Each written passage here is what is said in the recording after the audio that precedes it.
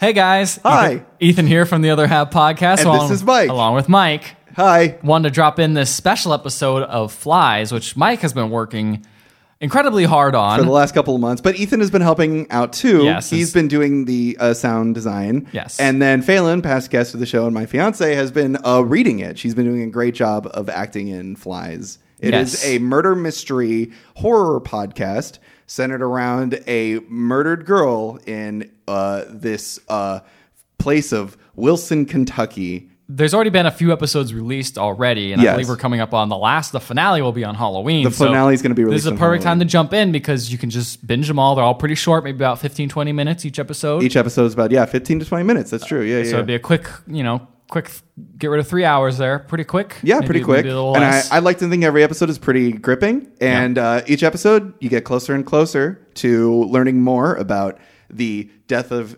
Nancy, the girl that was found dead in the woods. You get to learn more about Wilson, Kentucky, where her and Phoebe and everyone else in the show grew up. And hopefully you get to find out a little bit more about the mysterious creature that seems to live in the woods of some good urban legend. Good urban legend as well. And hopefully on Halloween, Phoebe will find out who killed her cousin. You don't know? I don't know. We'll see. I don't know. I'm just writing it off. Tune in for the last episode and we'll see. But anyway, we're dropping the first episode here in this feed. If you want to go to it, where can they find it? They can find it on SoundCloud at Flies Podcast. You can also follow Phoebe on Twitter at Flies Podcast on Twitter. You can also find it on iTunes and Stitcher as well. You can download them from anywhere there. All the episodes should be there. And also make sure to go to Twitter as well. There's a lot of photos and extra bonus stuff there that you can learn more about the town, learn more about Phoebe, and really just get to immerse yourself in the entire story. And if you guys like it, review it on iTunes or Stitcher and drop us a line. I'm considering making more stuff like this. So if you guys like it, please let us know. I'd love to make some more stuff of it. And without further ado, here's the first episode. Enjoy. This episode contains graphic content. Listener discretion is advised.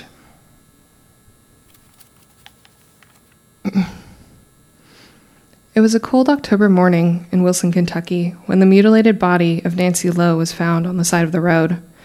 Although some suspects were investigated, no one has been held responsible for the death of my cousin. It is my hope that this podcast will bring us closer to finding Nancy's killer nearly 10 years later. Nancy was always a victim, and yet she refused to act like one. I first remember meeting Nancy when I was 4 years old. It was at the funeral for her father, my uncle. She was 8 at the time. It was hard on the entire family, her mother losing a husband and my father losing a brother. It was some kind of freak accident. My parents didn't want to tell me. I remember them saying I needed to be there for Nancy, that she needed someone to cry with or to talk to. But I don't remember her needing anyone. I think I cried more than she did. She did cry. She wasn't completely cut off or anything. But I distinctly remember her coming up to my father, who was openly sobbing by the casket, and holding him tight around the waist, and told him everything was going to be okay. His brother Vern was finally at rest. She was so strong. And she needed to be. Her mother, Mavis, remarried a relatively rich man named Fraser Snow, who lived a couple of miles away in Bardstown. He provided for them financially, but not emotionally. He didn't seem to like Nancy much, and she seemed to only make him more upset when she refused to take his last name. Mavis, however, did as she was told to keep the peace. But it was hard on her, and she died of liver failure just before Nancy graduated high school. I was 14 years old when I met Nancy a second time, at the funeral for her mother. It was our turn to tell her everything was going to be okay, something she so desperately needed to hear. She also needed protection from her stepfather, who accused Nancy of being a troublemaker and a delinquent and driving her mother to drink. It was Nancy's 18th birthday when she moved in with us. My mother had made a cake for her with candles and candy letters that spelled out her name. Nancy blew out the candles, counted every one up, and began dividing the cake. It wound up not being enough pieces for everyone. Nancy had forgotten to count herself. We split my piece. If you had asked her, she would have said she moved to Wilson because it was close to the teaching school she wanted to attend, the National Eastern School of Teaching. And Wilson was happy to have her. She would read news segments on the local radio station. She assisted at the police department after Officer Avery's wife passed, worked as a cashier at the Swan Shop, a local grocery store chain, and would even substitute teach at Merle Ness Middle School. Nancy would eventually move out of our house in the suburbs and into an apartment closer to her work in town. She told my parents she felt bad having them drive her into town for all of her affairs, but I knew she just wanted more privacy. She was 20 years old at this point and dating a local psychologist named Ryan Faulkner. He was a lecturer at the National Eastern School of Teaching, and the two seemed to really hit it off. I was so happy for her.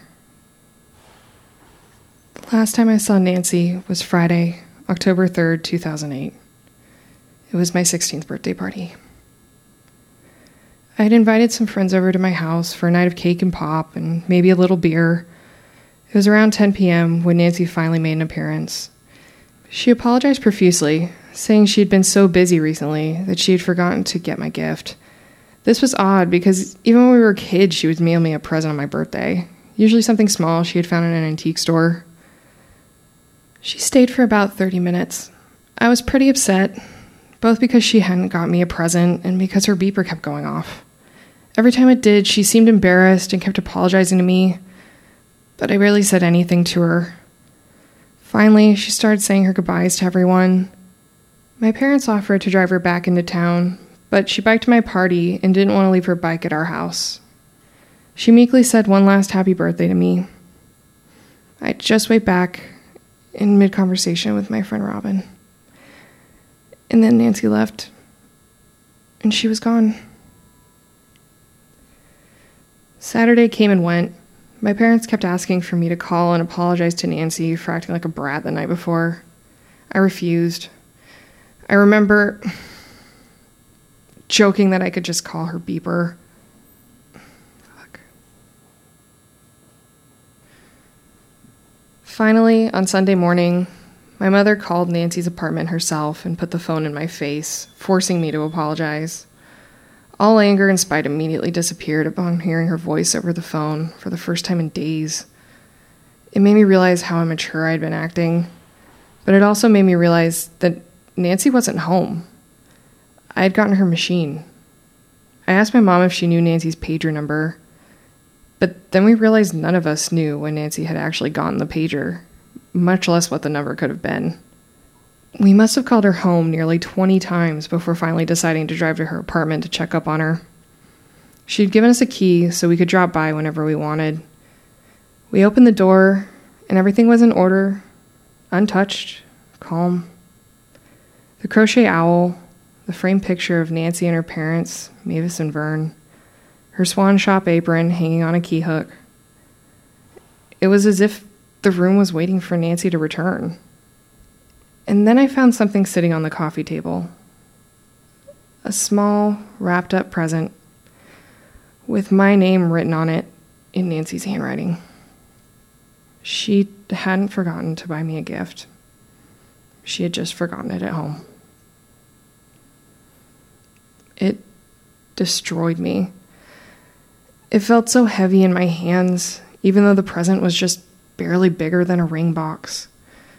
I couldn't bring myself to open it. I think part of me felt like if I opened it without her being there, I was accepting the fact that I would never see her again. And that's when we called her in as a missing person. We had expected to talk to Officer Avery, who was good friends with Nancy, but instead got a hold of Officer Oral, who transferred us to Chief of Police Richard J. We told him Nancy had been missing since Friday, answered any and all questions they could think to ask, gave him recent photos of her, her boyfriend's name, where she worked, her family history, the description of her bike, anything, everything. He said he would organize a search party early the next morning. It was almost midnight when we arrived back home, hearing the local radio station reporting Nancy's disappearance. I held that present Nancy had gotten me so close, making sure not to tear the paper or the ribbon, fearing that it was somehow linked to Nancy like a voodoo doll. Monday morning. It was a crisp 46 degrees. At approximately 7:20 a.m., a few local boys on their way to school had taken a shortcut through the woods. They found what they had thought was an abandoned Halloween decoration, or maybe some kind of macabre historical wax figure art piece. It was Nancy. She was naked, lying face down, and her arms spread out like she was making snow angels in the leaves. Her back had been lacerated so intensely that you could see her spine. The medical examiner would later say most of this damage had occurred after Nancy had died. Her auburn hair was matted around her neck and her head. The boys, thinking she was a mannequin, decided to turn her over. I have spoken to these boys over the years and in recent months. Zachary Orrell, Ren Stevenson, Eli Avery, and Parker Cage. Some details have disappeared into time, but the one thing they will always remember are her eyes. They were unnaturally wide and milky blue. Her eyelids had been removed, cut off, ensuring, in the simplest way, there would be no open casket. That's when they screamed and called the police. Nancy's throat had been cut multiple times and her face horribly beaten. Some swelling had occurred, meaning she was beaten before she was killed. Her chest was bruised and sliced with what looked like claw marks from her clavicle to below her breasts. In her hair, they found the eggs of flies and immature maggot larvae. They estimated that she was most likely killed Friday night. The news had described the crime scene as occult or ritualistic. This wasn't just due to the state of the body, but the crime scene itself. A few yards away from the body, but closer to the road, they found broken branches, crushed bushes, and a pool of blood. Investigators suspected she'd been murdered here, left to bleed out, and then moved to where she was found. Surrounding the body of Nancy Lowe were 7 stones, heavy, flat, and round, like skipping stones, creating a circle around her body. While attempting to collect prints from the stones, they found that under each stone was a feather, a black, bristly, long feather, and scratched on the bottom of those stones were letters. In alphabetical order, they were B as in boy, I, L, M as in man, N as in Nancy, O, S as in Sam. The most damning evidence they found at the crime scene were a pair of binoculars and a bush 10 feet from her body. They checked for prints, but found initials on the strap. P.S. It was then that they also found a no trespassing sign in the fallen leaves. Someone owned this land. The police would check the property records and found that indeed about 2,500 square feet of land where Nancy was killed was owned by a local millionaire, Paul Swan, founder and owner of the Swan Shop grocery store chain. And I want to make this clear, none of the many empty acres of surrounding wooded area was owned by Mr. Swan.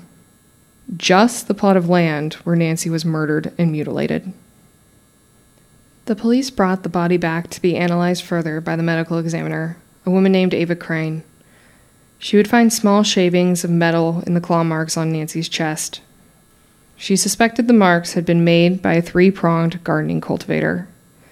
Ms. Crane also found that the fly eggs in Nancy's hair belonged to a family of insect called Asclepidae, or owl flies. These flies lay eggs on the plants rather than bodies, implying that Nancy had fallen in or ran through bushes carrying these eggs. She found something else while performing the autopsy. While checking for signs of rape, Miss Crane found something inside of Nancy. She described it as pointy and dark and almost looked like a small animal. Miss Crane pulled a jagged, large, dark feather out of Nancy's vagina. Miss Crane, a skeptic and woman of science, has said she could only describe this act as demonic. My folks and I didn't know all these grisly details at the time. Officer Avery couldn't say much when he arrived at our home to tell us they had found Nancy. I remember him repeating the word gone over and over as he choked back tears and shivered. My father punched a wall and screamed, shaking the house. My mother shivered with Officer Avery and nearly collapsed in his arms. All I could think about was the last time I saw Nancy. How she seemed distracted, despondent, and my disinterest at that time to ask her what was wrong. How she had always been there for others, and yet I wasn't even there for her. These feelings hit me in waves, and I staggered to my bedroom, the sounds of sobbing and screaming muffled by the door. On my nightstand, safe and sound, was Nancy's gift to me. There was no use in keeping it wrapped now. I opened it up, and this is what was inside.